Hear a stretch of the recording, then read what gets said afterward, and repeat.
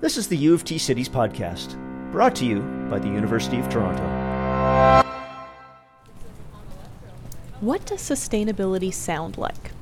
Is it the sound of a coffee cup being recycled? Or the sound of someone walking to work instead of taking the car? Nope.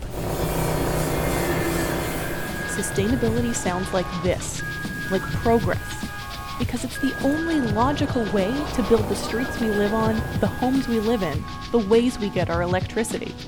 Days of sustainability as a niche issue are long gone. Now it's construction, it's the economy, it's the quality driving development in our city. This is the U of T Cities podcast. I'm Brianna Goldberg. In the first two episodes of this mini-series, we heard from U of T researchers and entrepreneurs building the future of traffic and transit in Toronto, both clear election flashpoints. Building a sustainable city has not been a key platform for any of the candidates, and yet it's there, implicitly, bubbling up behind everything else they're promising. How else could you make a transit plan, a garbage collection scheme, a vision for the city, if not sustainably? Today you'll hear from University of Toronto experts whose work is helping to build a more sustainable city regardless of who gets the most votes on October 27th. Later this episode, we'll hear more from Richard Sommer. He's the Dean of U of T's Daniels Faculty of Architecture, Landscape and Design, and in the previous podcast, he shared a new vision for transit hubs in the outer GTA. Today, we'll hear a bit more about why designing an integrated and possibly even environmentally responsive transit plan for Toronto is key to the city's success. We'll also check in with Professor David Wolf from U of T's Mississauga campus and the Munk School of Global Affairs. He'll explain why Toronto has to get on board with a dramatic rebranding for our economy to stand a chance. But first, we're going to look up, way up, as we get our hands dirty and go a bit green. My name is Liat Margolis. I research all sorts of green building technologies like green roofs, green walls, and solar energy. Green roofs. We're talking about vegetation on the tops of condos and towers. A few years ago, the City of Toronto made them mandatory for all new buildings over a certain size. And so Margolis and her team at the Daniels Faculty of Architecture, Landscape and Design are testing different versions of them on the roof of the Daniels building on College Street. To figure out what could optimize things like stormwater management. So can we increase the retention capacity of green roofs so that they function better in storm events and they retain the water and alleviate things like flooding? Can we optimize the evaporative cooling effect to lower ambient temperature and affect energy usage, such as cooling in the summertime with air conditioners? So those are the kinds of questions, and they operate on a very sort of micro scale, but they affect macro issues on a regional and urban scale in terms of environmental management. And they also have an effect on construction standards, guidelines, municipal standards, and the construction industry. So it might seem like green roofs are only relevant to a small section of Toronto, but once they optimize things like irrigation schedules, vegetation choices, these roofs could affect more than flood management and energy use. They might even help save the bees. You have a loss of these ecosystems and diversity of plants, and the corollary is a loss of pollinator species. And those are critical to maintaining the ecosystem, not to mention agricultural production and so on. So we're looking at what plants are more attractive, let's say, to certain bee species. What is the reception in the building industry to ideas like this? Are they kind of dragged kicking and screaming into green roofs because it's a policy that's been made, or does it seem like are they actually interested in the future of this, or are they I'm not Absolutely. Sure. And I think, one of the important ideas to remember is that sustainability and business are not at odds with one another. In other words, they absolutely need one another in order for the whole system to work effectively. So if you think about it, any sort of new green technology is an economy. It's manufacturing, it's jobs, it's construction, it's new knowledge. So the green roof economy in North America it's definitely multiplied by quite a bit. Same with the solar and clean tech industry. I think that the industry is very keen on green building technologies. They're very interested in finding out what works best. because they need to keep up with what's the latest. They have to remain competitive. They also see sustainability as a marketing opportunity. What might cities look like 10 or 20 years from now if the kind of green roofs and solar and get applied? What might the city of the future look like to you? Yesterday I saw this presentation by an architect from Copenhagen, and they did these kind of new configurations allowing traffic to operate in the same manner and yet integrate all sorts of green vegetated components on the ground, on roofs, on the side of the buildings, not only allowing for this kind of new environmental performance to be integrated into the urban realm, but also all of a sudden opening up these new public spaces and recreational spaces and a new way of actually experiencing the built environment. So I think a kind of new thinking where natural systems are more integrated as a new planning form, as a new urban method, an architectural method, I see that as not only a way to mitigate the kind of environmental issues that we're facing today, and I think that's an important distinction to not only think about climate adaptation, but actually the possibility of integrating solutions that could mitigate the effects and reverse the kind of negative impacts on the environment. Integrating natural systems into the urban environment is absolutely a tool and a key aspect of how we can actually do that. And at the same time, all this opens up opportunities for a kind of new social behavior, new social and cultural interaction with our cities. We're somewhat familiar with it because we know what it's like to be in parks and on waterfronts and so on, but a lot more of that. So I'm sort of imagining a new kind of culture around cities following this kind of integration of more landscape. That was Liat Margolis. She's an assistant professor at the Daniels Faculty of Architecture, Landscape and Design. To learn more, head to news.utoronto.ca. Later in the podcast, we'll get a sneak peek at what a successful Toronto economy might look like in 10 years if the city gets brave enough to start playing as part of a regional team. But first, an integrated transit system that could help its riders become their best selves. Planning for the sustainability of Toronto's transportation and its citizens. Last episode, we heard from Dean Richard Sommer. He talked about the Daniels faculty's joint project with Metrolinx, as together they imagined a new kind of transit experience for the outer GTA in a book called Hubbarbs, Transit and Urbanism in the Greater Toronto Hamilton Area. But Sommer says that rethinking transit in the city and its outer reaches is about much more than just moving people from A to B. If you look at great metro systems and great systems in other parts of the world, sometimes they are very monumental and singular in their quality. So we haven't even been able to have this discussion in Toronto because it's always subways or or surface rail, without asking any bigger questions about what kind of system we're trying to build, who we're building it for, what the experience of it is like, what the bigger picture looks like. It's really been, a very, very low-level debate around, is it light rail, buses, or subways? And I think that's been a bit of a distraction from asking what kind of experience we want to construct for our citizens as they move through the city, and not just for people in the downtown. Sommer is working to imagine a transit plan that could offer a new way of interacting with our world. If you have to change your form of transit 3 times to get to work, there is already the nervousness about the amount of time it takes and being late, depending on the weather. It can really be disheartening on a daily basis. So one of the things we thought about, to get back to the Hubbarbs project, is developing a more nimble form of transit infrastructure that might even change its degree of openness depending on the season, right?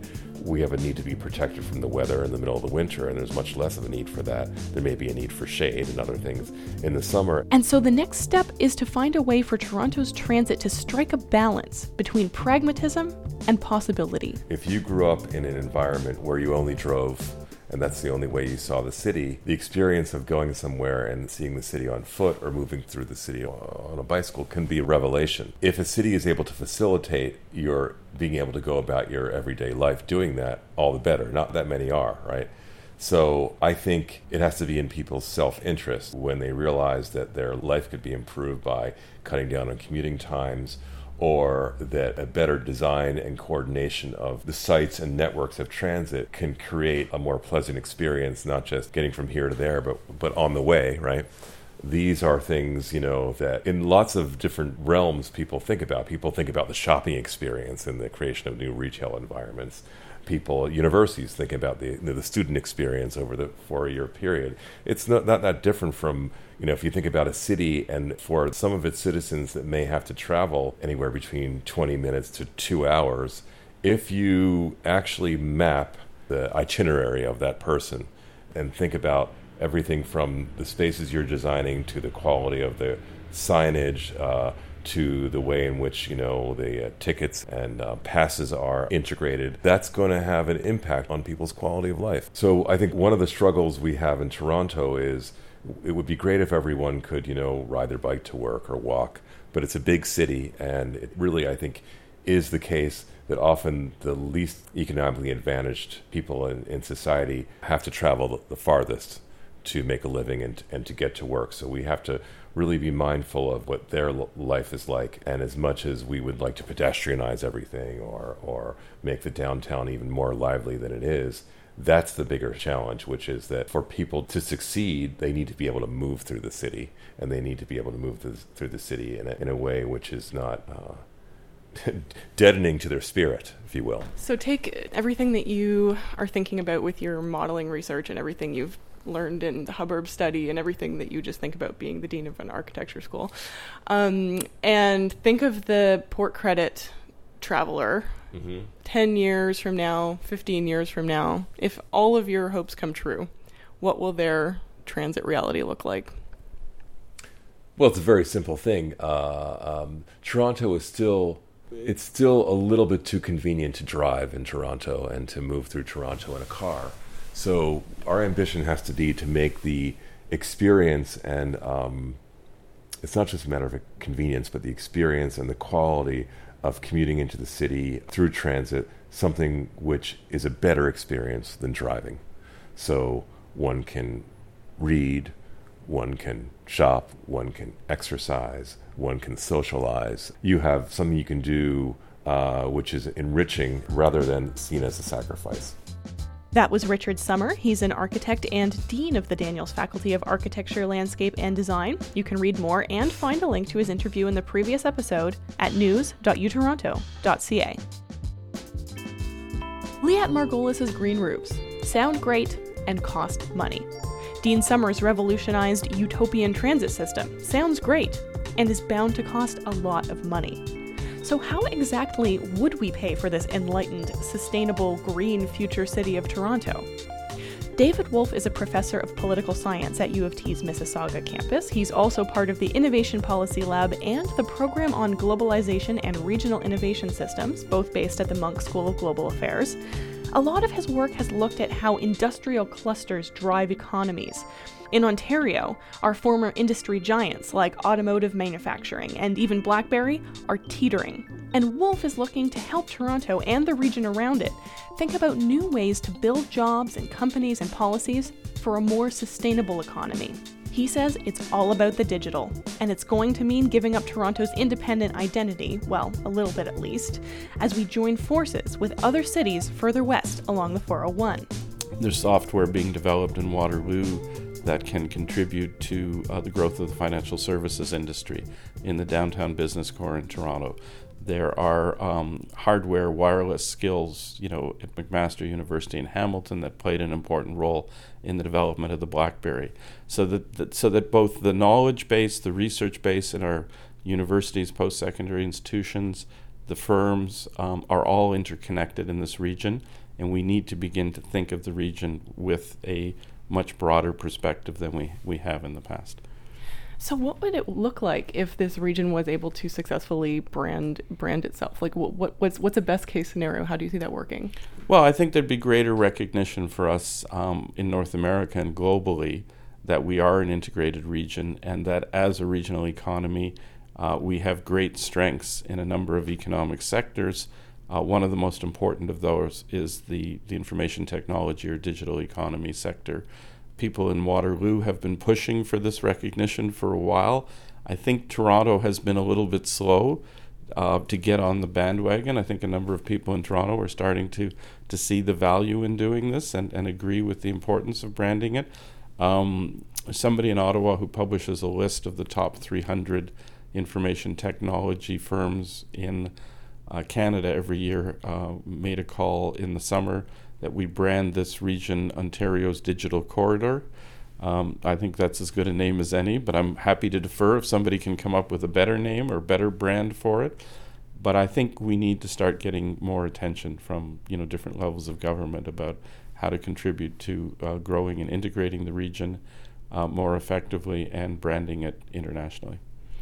I understand why perhaps smaller regions, like we're talking St. Catharines, Niagara, they of course would be interested to buy into this integrated branding. But Toronto, it seems to me, would have something to lose in that they already have a bit of an established brand. And what do you think it will take for Toronto to say, okay, I want to be looped in the same concept and the same idea as Waterloo, Kitchener? So Toronto's problem is that we have a great brand as a city, but we don't have a distinctive brand in particular economic or industrial sectors. So Toronto's widely recognized as a financial services center, which it is, probably the fourth largest in North America. We have a great reputation as a center for creative industries, film, television, broadcasting, huge sources of growth and strength in the Toronto region. But we don't have any recognition of Toronto as a digital center, and we have the information technology industry in Toronto gets buried and lost in the rest of the broader economy.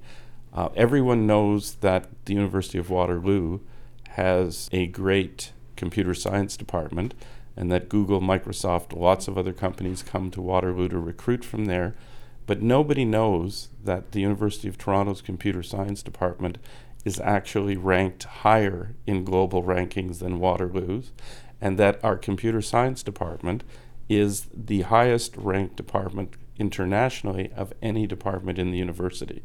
So I think Toronto has every bit as much to gain as Waterloo does from participating in this global branding and raising the profile for Toronto as well as the rest of southwestern Ontario's digital economy in terms of global recognition. How do you get there? How do you change opinions? I think you get all. So one of the challenges we have in this region is we have a multiplicity of economic development and marketing organizations that are all working sometimes together, but often on their own, to market and brand their own parts of the region. None of them are marketing the region, and none of them have put a label on the region, and none of them are going out and representing the region as a whole on a global scale. I think it's time for somebody to take the lead. The leadership might have to come from the province to bring all of the cities together and help and support them in creating. I know there were serious discussions in the province about 2 years ago about doing this. They faltered because some of the various organizations didn't want to come to the table and give up their own little sandboxes. I think it's time for the province, once they sort out all of our transit problems, I think it's time for the provincial government to step in, bring all the parties in the region together to the table and say, what do we need to do to put the digital corridor on the map globally? What will this region look like maybe 15 or 20 years from now, and what needs to happen in addition to provincial support and this marketing coming together to make it happen? I think in my most optimistic moments, I think the region will continue to grow and thrive, prosper. We know that it's very likely there will be at least 1.5 million more residents in the region 15 years from now, because we're absorbing at least 100,000 people a year just into the GTA. If you take in Hamilton, Kitchener, Waterloo, Guelph, Niagara, there'll probably be more, at least 2 million more. We know we need much better, much more integrated transit across the region to make that many more people be able to work effectively in the region. But also, I would hope if we succeed in branding it, we will be able to create much better, higher value-added jobs, higher, income-generating jobs for all those people moving into the region, and all of the tremendous creativity that we have going on across the University of Toronto's various incubators, the ones that rise from Oakhead University, York University, Waterloo. Those will be generating, tens, if not hundreds, of new firms that will be growing and creating employment opportunities for all of our very bright and talented students. That was David Wolf from U of T's Mississauga campus and the Munk School of Global Affairs. You can learn more about the University of Toronto accelerators he mentioned by going to news.utoronto.ca. We've featured companies that developed with help from these U of T accelerators in the past 2 episodes of the podcast. You can listen back to those episodes to learn more about Sojourn Labs, which is a company building a human-powered car-bike hybrid, and Vote Compass, which offers users an online platform to figure out which mayoral candidate most closely aligns with their own views. OTI Lumionics is a very sustainably driven startup that also developed with help from U of T's entrepreneurship supports. Head over to news.utoronto.ca to learn more about their business. It makes organic LED lighting more affordable and efficient for architects, interior designers, and anyone wanting to read a book using their new consumer-ready OLED lamp called Airlight. From a newly branded digital economy to an enlightened and environmentally responsive transit system, and green roofs and green walls and a green city saving us from flooding and maybe possibly saving the bees, this is the sustainable future of Toronto. And it's happening regardless of which candidate tops the polls next week. We at the U of T Cities podcast were happy to bring you these stories in the 3rd episode of this series. To check out previous episodes featuring interviews about artificially intelligent traffic lights, an upstart alternative to the TTC, and the secret wish of transit policy expert Eric Miller, just head over to U of T News at news.utoronto.ca. That's where you can also find more news and features on U of T work transforming cities, entrepreneurship, health, education, and more.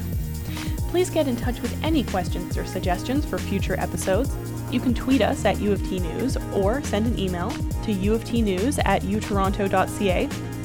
Next time on the U of T Cities podcast, we'll be thinking big as we talk about the role of the city with experts including Richard Florida, Patricia McCarney, and Merrick Gertler. Today we featured music made available on the Free Music Archive. The artists are Cheese and Pot C, the silent partner and the custodian of records, as well as Jazzafari, Manag Quad, and Cosmic Analog Ensemble. This program was produced by me, Brianna Goldberg, with help from U of T News editor Jennifer Lantier. Thanks for listening.